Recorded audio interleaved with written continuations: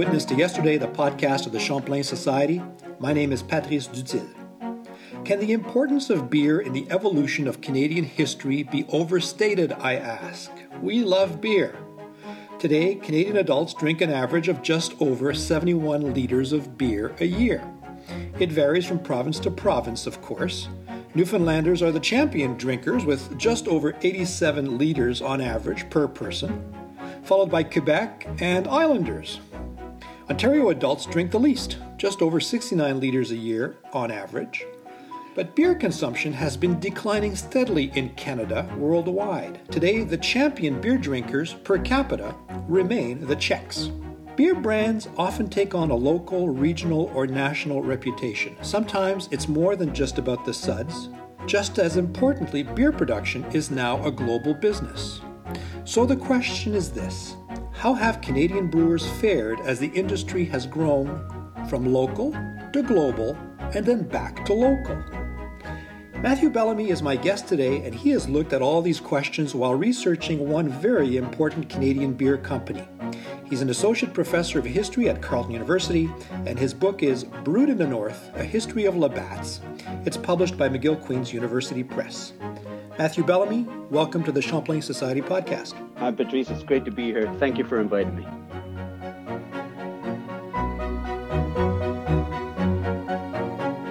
Now, you're the witness to yesterday for this episode.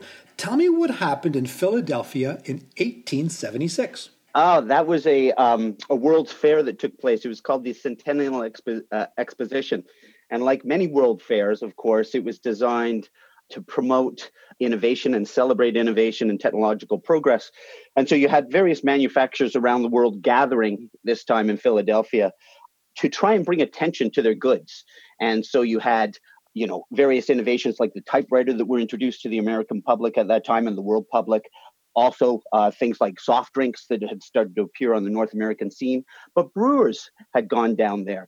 We have to remember that this is a time before social media, certainly a time before radio and TV. How do you get your product noticed? That's the question, right? Yes. And this is a time of print advertisements and the beginning of brand marketing. And so what brewers wanted to do was go down there, put their product up against the competition, hopefully come away with a gold medal like Labatt did, and then exploit this for all that it was worth. Now, Labatt's only made one beer in those days, right? It actually made a few, Patrice, okay. But the big one was the IPA, the India Pale Ale. Exactly. Which is what? For those listeners who don't really drink a lot of beer, what is an IPA? An IPA is a hoppy beer, so they're adding a lot of hops, and that helps. The hops really are a bittering agent at one level. It's also a preservative, and so the more hops you have, the longer the beer's going to last. And this is a time when you're on ships, you don't have refrigeration. And so it really started off as a British product, and they were shipping it to the military over in India, hence its name. But it catches on because in warmer climates, you don't want the stouts and the porters. They're great for foggy, raining London, something to warm you up. I love stouts, okay? We'll come to that later. So do I. So they're making this IPA. He wins gold medal, beating out the likes of Bass and Pabst, and he exploits that for all it's worth. Now, I don't want to put you on the spot here. Labatt's 50 has always had these two medallions, but for the life of me, I've never been able to decipher what they stand for. Might those be the Philadelphia medals? Yeah, you and I are in the same boat. I have to admit my ignorance on this one, because you're right. These labels are very, they're small. And often when you're drinking, you're not looking too close at the label of a beer bottle. Well, it depends. Yes, if you've had many drinks, that's all you're looking at. That's right. Now, it also won an award at the Paris exhibition in 1885. So it traveled.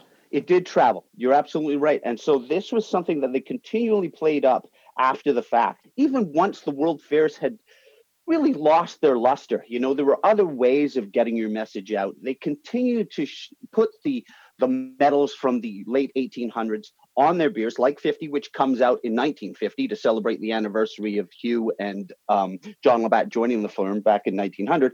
And so just to kind of symbolize quality. Let's go back to the beginning then. The beginning of this firm in London, Ontario. And your book talks about one character in particular, the founder, John Kinder Labatt. Who was this man? Yeah, John Kendall Labatt was born in Mount Melnick, Ireland, which is about an hour and a half by car to the southwest of Dublin. And Mount Melnick was just caught up in the Industrial Revolution at the time. So he grows up there and he's witnessing this technological progress. He's from poor Huguenot stock, Patrice. And so, but he's got ambitions. And what does he do? At the age of 27 in 1830, he shoots off to London, which is the largest metropolis on the face of the globe. He tries to make his mark there and he gets a job as a clerk in Bankside. And Bankside, if your listeners know London, and I'm sure many of them do, you know, Bankside is where the Tate Modern is now, and also the Globe Theatre. It used to be the place where the rich used to go to debauch, right, during the 1600s, you know, to tipple, to go into the brothels, to watch the plays of William Shakespeare, and then they would travel back to the opposite side of the Thames. By the time that Labatt gets there, it's industrializing. It's caught up in the Industrial Revolution. So there's factories, glass makers, hat makers, and breweries. And so he's witnessing these monuments to high technology, you know, churning out the beer there. So he's kind of caught by that. That being said, he can't move up in London because of his Irish background. And so he's getting frustrated. While his professional life is really not going very well, his personal life takes off. And he manages to meet a girl and marry this girl, Eliza Kell, who would have had no time for him except for the fact that her dad gets involved in a speculative investment. And as a result of that, doesn't have the money and looks like he might go off to debtor's prison. John Labatt, who's taken with this woman who's 12 years his junior, you know, says to Mr. Kell, I'll take care of her. Just, you know, allow me to marry your daughter. Not only will I take care of her, but your wife as well. Having made that arrangement, they're off, and they, you know, probably know, Patrice, that pamphlets are circulating in London at this time about the Upper Canadian frontier. And so he takes a gamble and decides to come to present-day Upper Canada, landing in York and making his stake to land just outside of London, Ontario. For the next 15 years, Patrice, he's a farmer. That's what he does, and he does it relatively well. But when he hits the age of 45, and so it's 1847, he kind of has what we might call a midlife crisis in the sense that he's not satisfied with what he's doing. And even though he's a really good farmer, he just thinks farming is below his status, what he wants to be. He's always imagined the manufacturers of Great Britain, right, as being like at the top of the social and economic runs. And that's where he wants to be. So he sells off his farm and he goes back to England and he's looking for a business. But what's fascinating is that you see these letters, if any of your listeners get the chance, go down to the University of Western Ontario and pore over the Labatt. Oh, come on. We'll get to that in a second, Matthew. What I'm curious, though, is that the origin of the Labatts is an affair of the heart. Yes. John Kinder Labatt is a late starter. We're not talking about a 20-year-old here. You're talking about a 45-year-old. He suddenly discovers that he wants to be a brewmaster?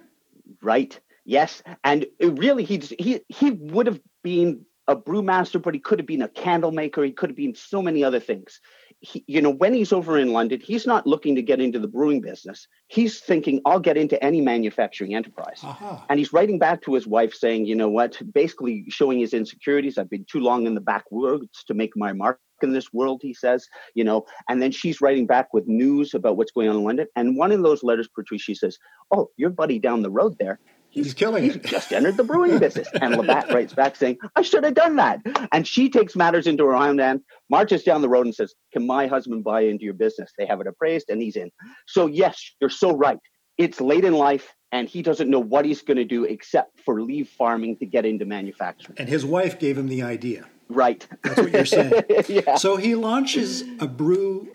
Can we call it a factory? I mean, it's a small craft industry. It's a craft brewery in London, Ontario. London, Ontario is where he has his farm. You say in the book that the water quality is quite good in London, and there's also a good crop of wheat available, isn't there? Yes, that's exactly right. So it's blessed by nature. They have all the natural ingredients. For your listeners, beer is fundamentally three things. It's overwhelmingly water, so you have to have a good water supply. And it's very good if you have soft water at this time. Soft water, like you have Burden-upon-Trent, is very good for the IPAs. So water is essential. And Canada's like number 4 on the list in terms of fresh water supply. Hops, right, which grow best between 35 and 55 degrees latitude. So that's Canada, bang. And then, of course, barley, which isn't good for making bread, but is very good for making beer. It makes the difference, doesn't it? So he has some success in London. Your book talks about breaking into the Toronto market. Yes. Yeah. And that goes fairly well, does it not? Yeah, it does. He starts off by expanding outside of London because the military there. And if you look at this, is a kind of interesting thing because you wonder about, well, why do brewers establish themselves where they are?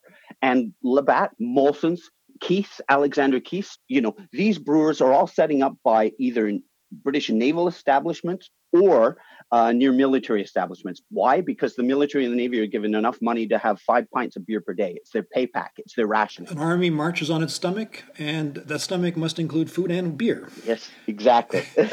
So Labatt's growing out of London. He's moving into Toronto. Yep. Obviously, he wants to grow a business, and there are other people who are competing with him. You mentioned Keith's. You mentioned Molson. The Molson family has been in the brewery business for a long time in Montreal. How does he compete? I mean, there's already a competition happening between Toronto and Montreal, isn't there? Yeah, very much so. It gets magnified, I think, later on, and that's why you have Labatt jumping into sports teams like the Toronto Blue Jays that it does in the 1970s. It really wants to associate itself with Toronto, which in so many ways is not only an Ontario city, it's English Canada's capital, right? And so there is that rivalry. And so they want to associate them. Getting back to the point that you're making profoundly, yes, you're absolutely right. There's rivalries there between these two brewers. And you often have Molson's and National Breweries shipping their beer into the Ontario market, and Labatt's, O'Keefe's, Dominion Breweries, which are all Ontario-based breweries, shipping their beer into Quebec. We know how close this region is. It's interconnected on the railways, so it's an easy-ish move to do. So there is this competition, absolutely. But keep in mind for your readers that you don't have national brewers until after the Second World War. And so these still are regional brewers that are using the railway to go just a bit further in terms of their scope. But is Labatt's competitive at that point? Yeah, it's a great question. What makes it competitive? There's success in the brewing industry to this day, Patrice, comes down to three things. And maybe I'm oversimplifying, but it's making a good product, it's marketing it effectively, and it's getting it into the hands of consumers. And we have to understand that last thing's very difficult because often breweries, right, through lobbying governments, put up tariffs and non-tariffs barriers, so it's difficult to get your beer into a market if you're a foreign brewer. Conversely, there's the tied house system. And so if you want to get your beer onto the taps, guess what? The brewer, your competitor, owns that house, that pub. And so you can't get your beer in there. So it's very difficult, right? So what did Labatt do? It moved quickly, right? It utilized the railroad before so many others. It was brewing a good product.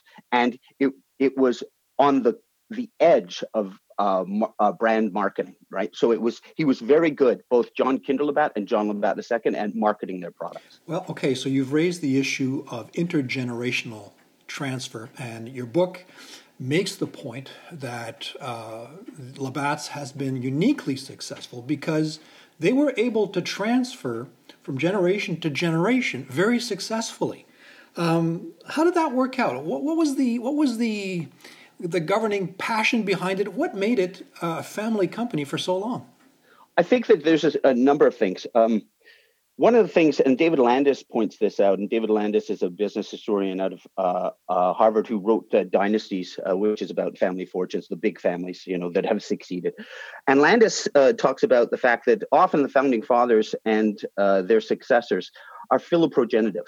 And that means, in a nutshell, they have a lot of kids. And so if you're having a lot of kids, you can pass over the duds, Patrice, right? And signal out those people that actually are going to be capable to run a business. No suds for duds, you're just saying. I love that. I'm going to get a T-shirt made. But you're absolutely right. So John Kinderlabatt, it's just like this. He realizes that his first two sons, Robert and Ephraim, aren't that good. And so he singles out his namesake, John Labatt II, who is a natural, right, to take over the firm, passing over the elders too. And then John Labatt II, he was a bit more cursed in on this, Patrice, and he passes away in 1915. This is John Labatt II now. He's... Right. Has 7 girls and 2 boys. And those 2 boys are a bit of, they're not as capable as the previous 2 generations. And so we can see a decline in the activities of the firm just because they weren't as capable. And so it's shirt sleeves to shirt sleeves, or the Bundebrooks effect, as it's known. The company manages to survive Prohibition, and Ontario is deep Prohibition land. Yeah. And then we have the Depression. How does Labatt's manage all this? I'm so glad you asked that, because this is really the turning point. Up until the First World War, when Prohibition hits, Labatt has tried to break into the United States, is unsuccessful, and retrenches in the southwest corner of Ontario. It's reduced to a second-tier brewer. And so you ask yourself, well, how come it becomes one of the big three after the Second World War? It is this period that you've asked about, Patrice. And what happens is that, to inform your readers, we get Prohibition coming into effect in one place and another during the war. The only province to go dry before that was PEI. It goes dry in 1901 and has Prohibition until 1948. Your listeners probably know, but if they don't, there's this division of powers when it comes to booze in the BNA Act, and the federal government has the power to prohibit the manufacture of intoxicating beverages. The provinces have the power to prohibit its retail sale. Yes. Okay, so when we're talking about Prohibition in Canada, we're not talking about prohibiting manufacturing. The brewers can continue to do that. So can the distillers and the vintners. What are we talking about? We are talking about closing down the bars. And you have this happening across Canada during the First World War. So Ontario goes dry, various other places. Ontario has Prohibition from 1916 to 1927. Nova Scotia has it from 1916 to 1930. Manitoba has it from 1916 to 1924. Quebec, God bless them, put up with the Noble experiment for 8 months and say, we're out, So it depends where you are to know how long it lasts. Here's the bottom line. What does Labatt do? First of all, it gets involved in a mail order business, deciding what we'll do here is ship it out of the province and then ship it back in. Right? It's a shell game, absolutely. And the prohibitionists say, these guys are cheating. They're violating the spirit of the law. So Borden closes that loophole. So what does it do after that? On June 21st, 1921, there's a hastily arranged board of directors meeting at Labatt.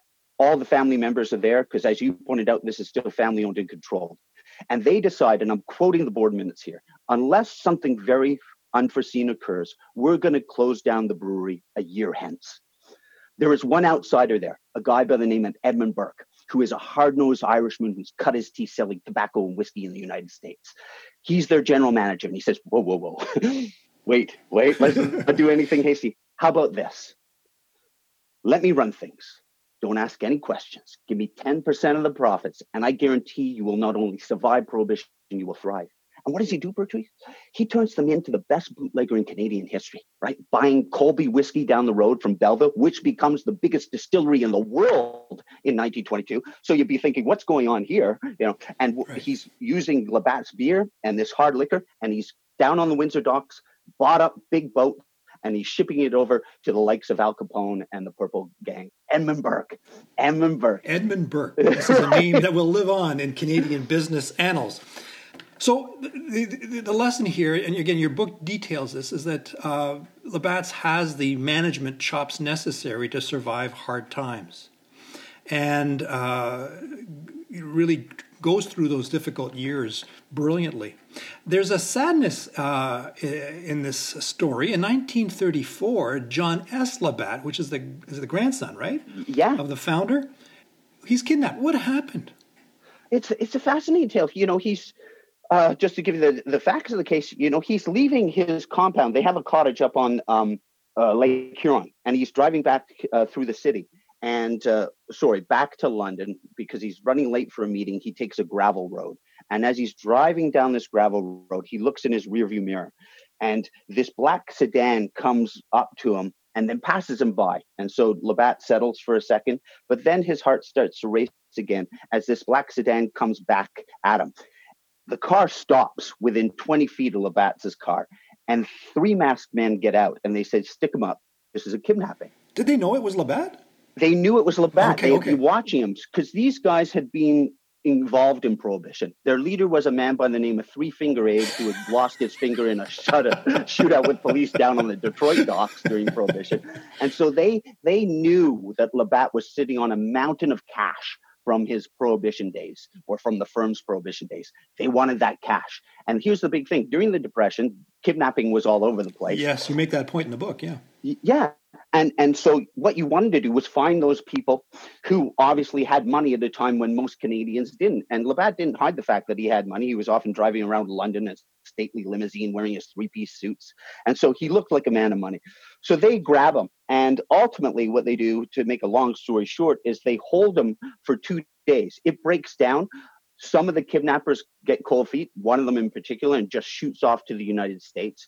When the whole thing falls apart, Patrice, the two remaining kidnappers, which are up in Bracebridge, which is cottage country, and they have Labatt chained to the bed, literally using a dog chain, right? And they have him blindfolded. And they break into the room and they say, listen, we're going to kill you. We're literally going to throw you to the bottom of the lake if you can't salvage this in some way. And Labatt smartly says, listen, just get me back to the Royal York Hotel where he's supposed to meet his brother, and I will find you $25,000. And so the kidnappers, thinking we have to, get out of this mess somehow, decide to drive him down. They drop him to the corner. He walks into the Royal York Hotel. This is John S. Labatt, and says, I'm John S. Labatt. I'm looking for my brother. Show me his room.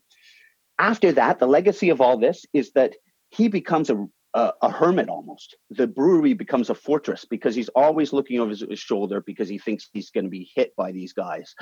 So it is a sad tale, as you said. But for Labatt, it's actually a good thing, Patrice, because this is a time when we still have restrictions on advertising. And what's in the press the whole time? The kidnapping of John Labatt.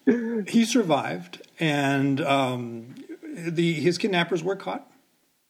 Yeah, they were caught, and there was a trial, and that prolongs the press coverage. So they do remarkably well based on all of this. Let's race ahead. Again, this is very much a book about an evolving business. I certainly felt in reading your wonderful book that Labatt's is always pushing the outer edge of the envelope. They need to break out of London, break out of Toronto, break out of Ontario, break into Quebec, break into the East, break into the West, and then break into the United States, which is always, to me, endlessly fascinating, because until very recently, it was very clear that the Americans had no idea how to brew beer.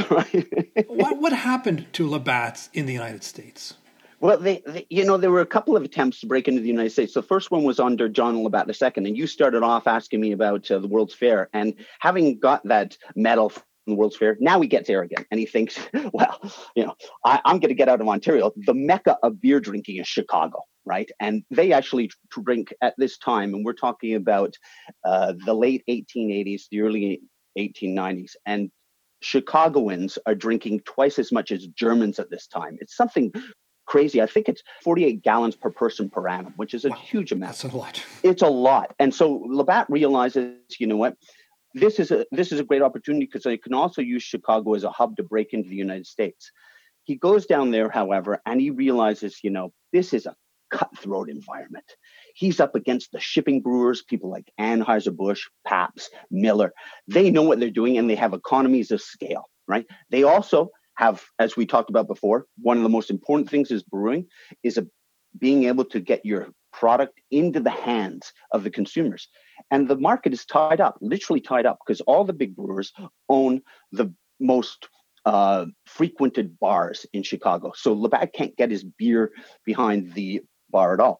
Finally, to make a bad situation worse, because he's talking about low volumes when he moves into Chicago, he has to hire a really bad salesman, a guy that spent too much. The trick in those days, Patrice, was to go into a bar and entice people to be loyal to your brand by buying them drinks, and this was called spending.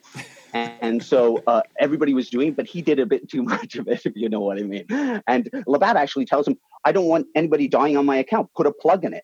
He's basically saying you're an alcoholic. Do not drink anymore.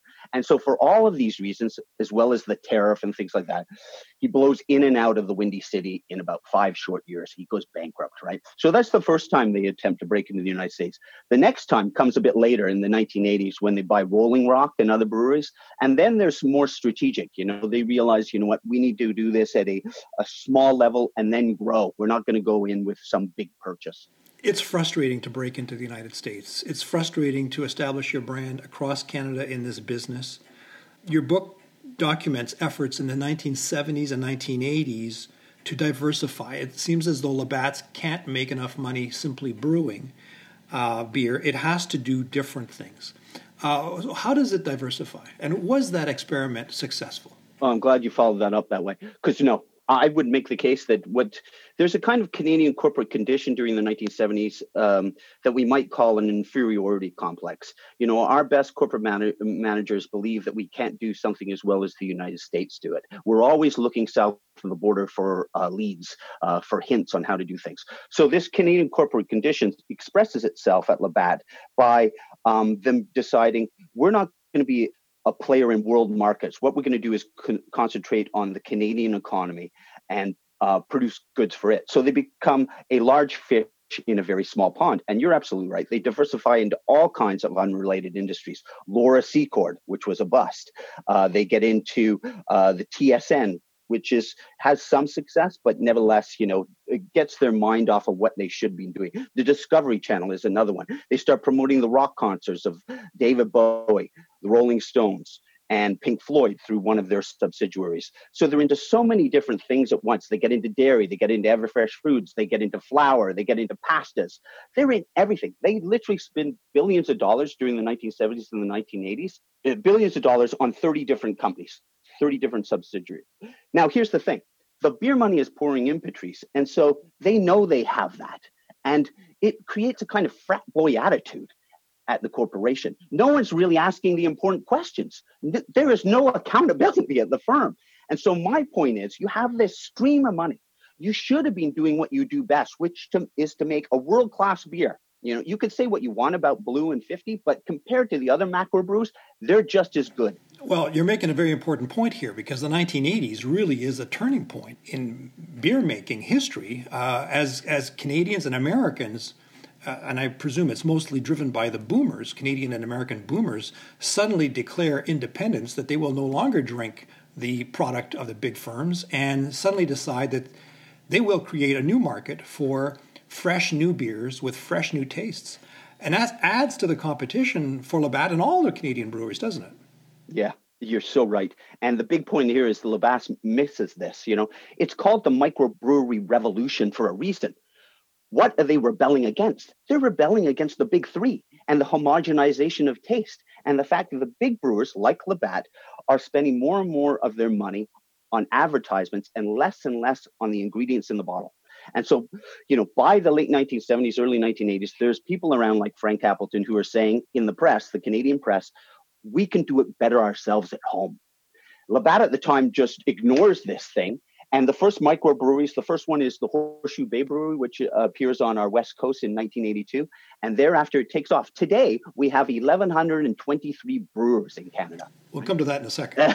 The Labatt's was never really able to break into the American market, but the American market broke into Labatt's, didn't it? Labatt's is no longer a Canadian company. What happened?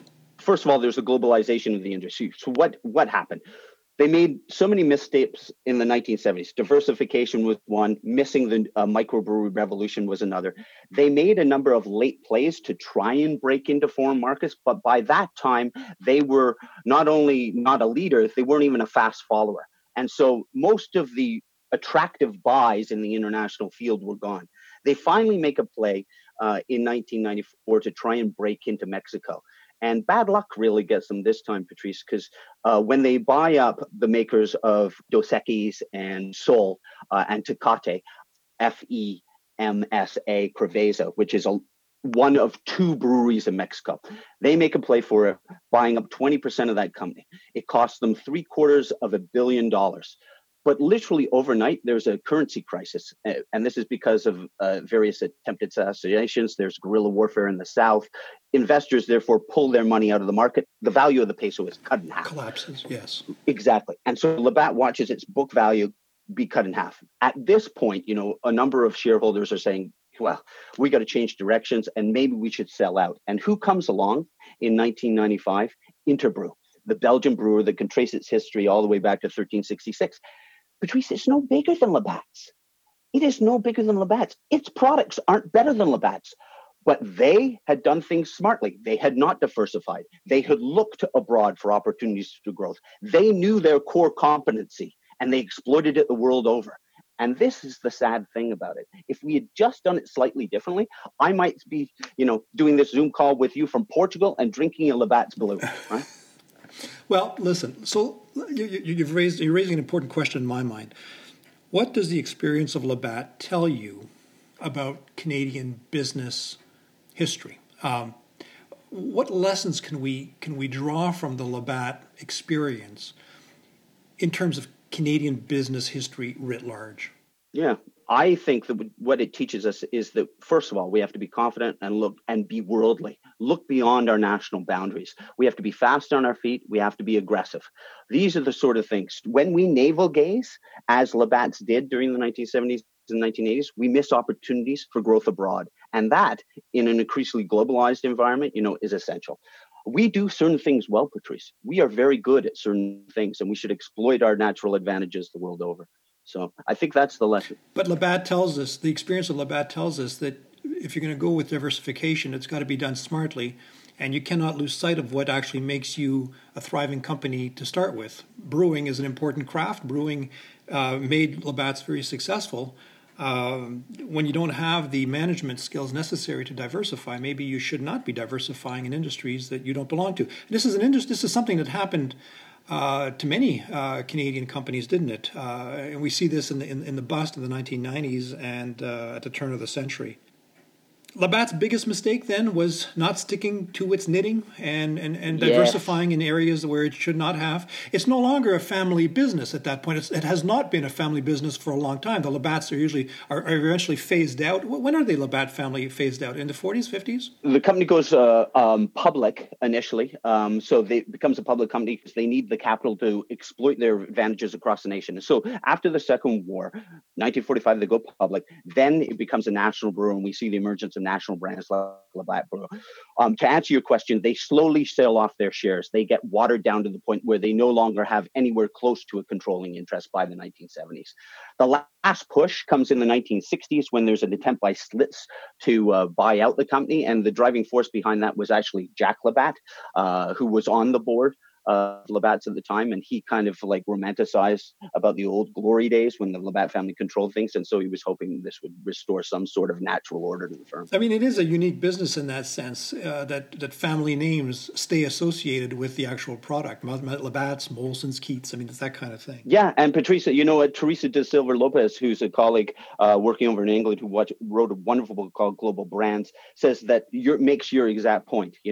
There's something about the alcoholic beverage industry and family ownership. And she puts it down to a kind of sense of pride in it. And these brands have long life cycles as a result. And she actually makes the case that, if you look at the big brewers, they're often family owned and controlled. Interbrew was certainly that, right? Because there's a kind of, what should we call it? Egotism that goes along with owning distilleries and breweries and wineries. Well, it's a product that makes people happy, so you want to be associated with it, perhaps. Right. I want to finish up, Matthew, with the quintessential Champlain Society question, which is, what were your sources for this book? So down at the University of Western Ontario, the Labatt's paper, they got released into the public domain in 2011, I believe is the year. And Patricia, there are 5 football fields of documentation. If you put the boxes end to end, 5 football fields.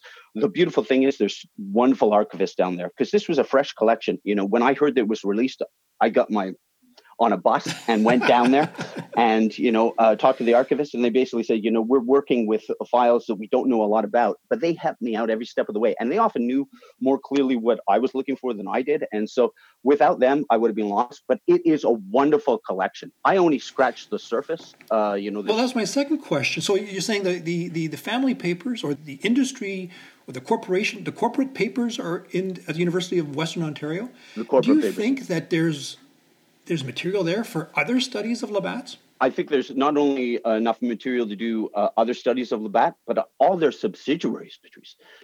Think of it like someone should be doing a master's thesis or a PhD thesis on the Toronto Blue Jays. There's wonderful documentation down there on that. Never mind Laura Secord and all these subsidiaries that they had, TSN. That's important to know. So you may be attracting a lot more students as a result of this. I hope so. Are you doing more work on Labatt's? Are you going to be doing more work on this topic? No, that is it for me. I'm moving on. I don't know what, Patrice. All right. But that's the world that we live in, isn't it? Let me ask you then, my last question is this. So what are you drinking these days? Oh, that's a great question. So there's a wonderful, and I don't have a financial interest in this company, but there's a wonderful, I don't know if you ever get down to St. Catharines. Not often enough, I have to say, but I do go down, and I've got a recommendation of my own in that regard. Go ahead. So there's on Main Street, there's something called the Merchant's Ale House. And they brew their own beer and their blueberry wheat. My son is down there now playing lacrosse for Brock and while he's going to teacher's college. And every time he comes back, I said, listen, you're not coming home without 6-pack of those tall boys of blueberry wheat. This is a wheat with, okay, I'm sorry. This is a blueberry beer? Blueberry wheat beer. It's sensational, Patrice. What are you drinking? Well, my favorite these days is called the Beer 101 Strong, and it's done not far away from what you're talking about, the Niagara College Teaching Brewery.